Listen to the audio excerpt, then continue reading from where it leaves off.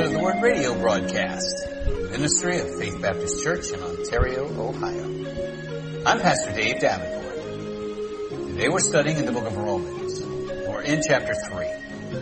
We trust you'll have your Bible open and stay with us for the next several minutes as we go to the Word. They don't get to see His manifest presence anymore. He builds a wall. He puts them out so they don't eat of the tree of life and live forever in sin.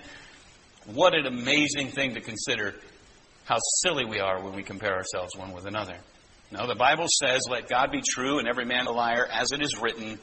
And He says, then, that you may be justified in your sayings and you might overcome when you are judged. You understand, right, that if you're a Christian, you're going to be criticized, which is being judged. So don't let it be about you. Let it be about Him. Love on Him. Be willing to be frail before them. Okay, they need to know you're frail. You don't know everything. Let it be God's Word, God's truth, the thing that lets you think back and say, you know, I get it. I see what I need to do here. And you're really fanning your mind for God's Word. Because it's the gospel. It's the faith of God. The Bible says, let God be true and every man a liar, that you may be justified in your sayings, which they weren't until now if they make the correction, and that you might overcome when you are judged.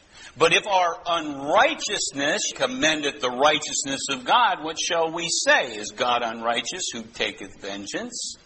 He says, I speak as a man. I speak as a man would. I told you, he's playing the apologist.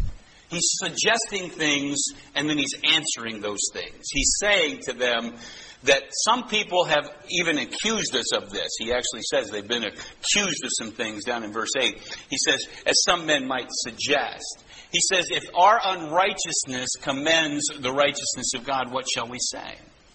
And what he's referring to when he talks about unrighteousness here, of course, is those who believed not.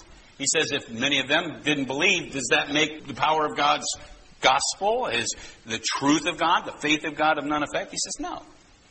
He says, in fact, that actually shows that there's really something to it. And yet, at the same time, he has to walk everybody off the ledge because they take it to the extreme, which is what humans tend to do. They say, well, if our sin commends God to others because these people sin, how does that work?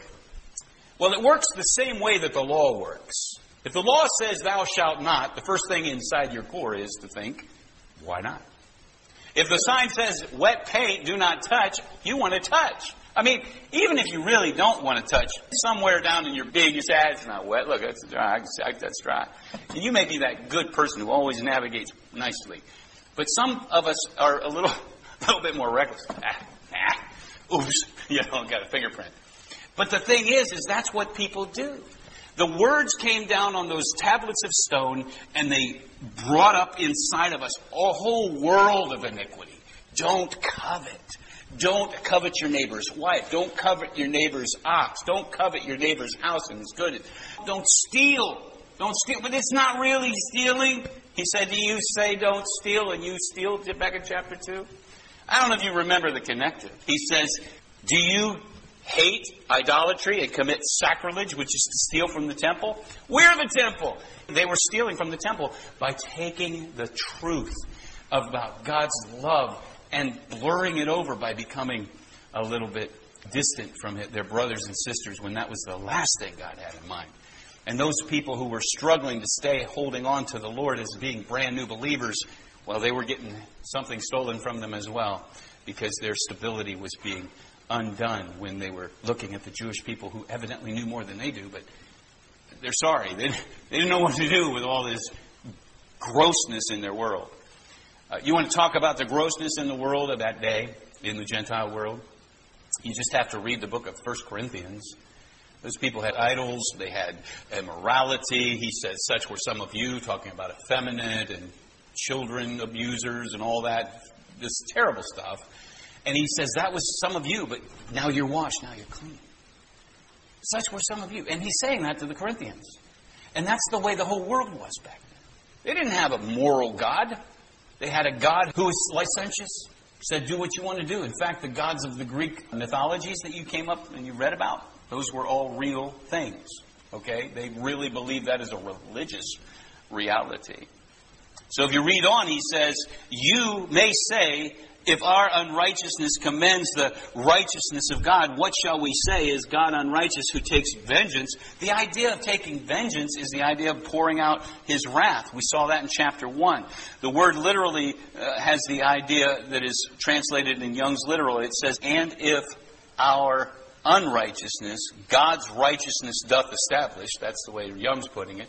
If our unrighteousness, God's righteousness doth establish, what shall we say? Is God unrighteous who is inflicting wrath?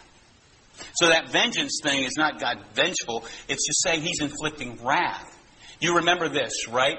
John chapter 3. He that has the Son has life. He that hath not the Son shall not see life, but the wrath of God abides upon him. Romans chapter 1 explains how that happens. The wrath of God is revealed from heaven against all wickedness and ungodliness of worldly men who suppress the truth and unrighteousness, and they go from idolatry to immorality and decency and on to insensitivity. This is God's wrath. He's pouring it out on our world even as we speak. What you're seeing out there is our world beginning to turn in on itself. It's beginning to show on the outside what's been going on in the inside. And so he says, if that happens, he says, I speak as a man, he says, what should we do? Should we just go ahead and do evil? He says, God forbid, for then how shall God judge the world? That's not what God's doing. He's doing the right thing. He's allowing them to have what they're asking for. He says in verse 7, he says, for if the truth of God hath abounded through my lie, which we were all Jews, he was lying, he was going through the whole Jewish thing, and he wasn't really being true to his conscience. Now, many believe that this refers a little bit more deliberately and specifically to when Stephen was stoned. See, Paul took things very personally.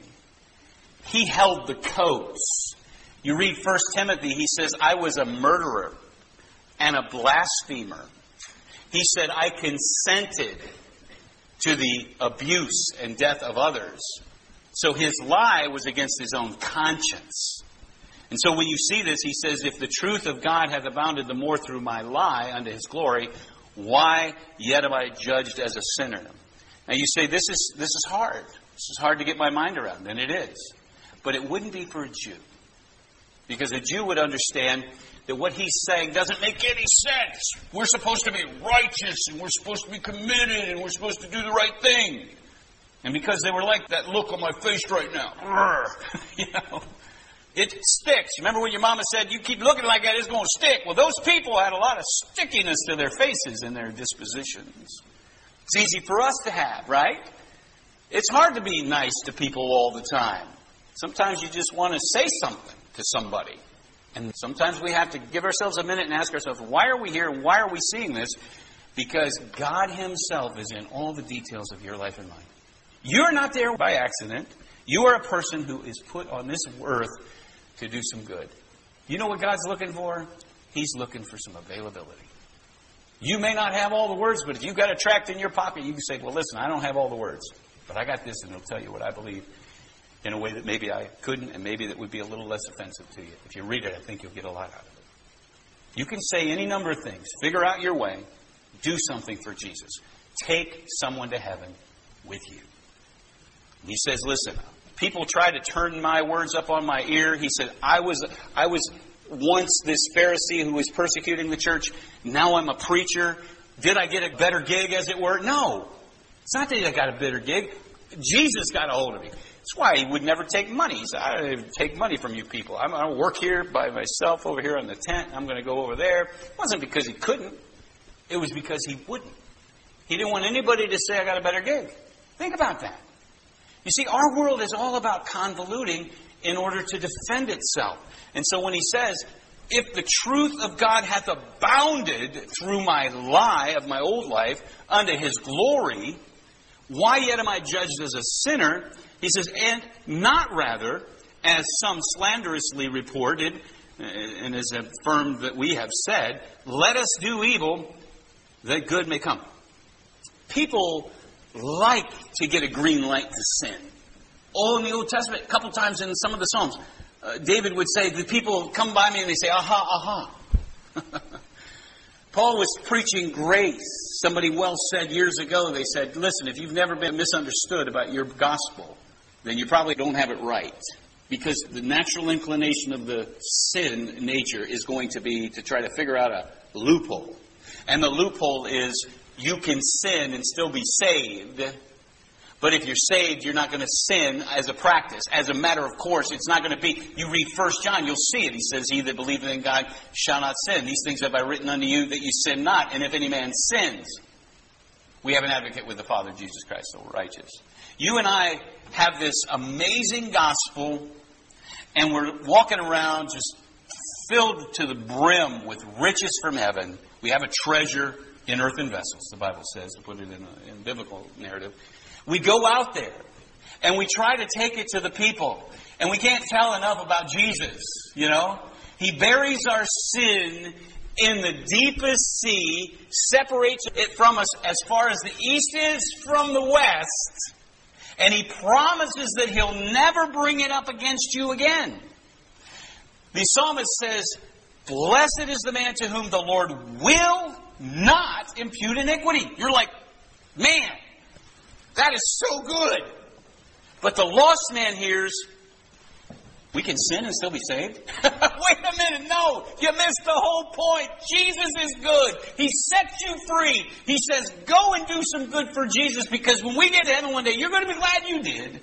Because your loved ones are going to get saved. Your friends are going to get saved. Somebody's going to get saved somewhere in there. Most importantly, your family members. That's what you want. That's what you want. I don't want any of them to perish. If you had 1 second to look into hell, you would be really brought up short and say, that's it. Do you realize the Bible says, knowing therefore the terror of the Lord, we persuade men? We're not afraid of the Lord in the sense of He's going to get us. We're afraid for them, for the lost. We know the terror. We've read the book. It's forever and ever and ever, this punishment. The Bible says they're going to be cast into a lake of fire, that their smoke of their torment's going to ascend up forever and ever, and they're going to have no rest day or night. Forever. It's Revelation 14. Read it for yourself. That's just one passage. So we try to live for Jesus, not become superior, try to figure out how to get under.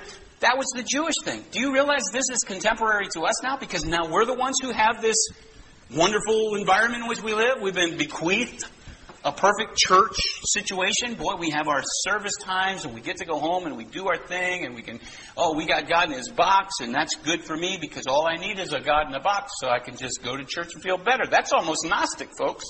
That's almost saying, I can do whatever I want all week long and then go to church, worship God, and feel good about myself. Wait a minute. What is your faith about? Do you believe that there's a heaven? Do you believe that there's a hell? Do you believe that sin has consequence? Do you believe that people are going to perish if they don't come to Jesus? Yes, they will. And the word perish does not mean they're annihilated. They're going to be turned into what the Bible calls everlasting destruction. This is big. He's trying to get them to see that they have got to get down off the high horse and begin to realize, I need to go out there and serve. I need to serve these new believers that are coming in from the Gentile community, and I need to be in Rome with a purpose. The Bible says at the end of verse 8, He says, and now rather, and some slanderously report of us and affirm that we've said, let us do evil that good may come. He says that their damnation is just. Now, that doesn't sound very Christian, but it is Christian. Do you know why it's Christian? It's Christian because He sees with spirit eyes. He knows that what these people are doing is they're trying to stop the kingdom from progressing. These are enemies of the cross. Remember Alexander? He says, I turned Alexander the coppersmith over to God because maybe he'd destroy him. He says, because he's done us much injury. There are some people who are set in their jaw to stop the gospel from going on. And they're getting to be more and more plentiful in our world. Well, that concludes today's portion of the message. This has been a ministry of Faith Baptist Church in Ontario, Ohio. And I'm Pastor Dave Davenport.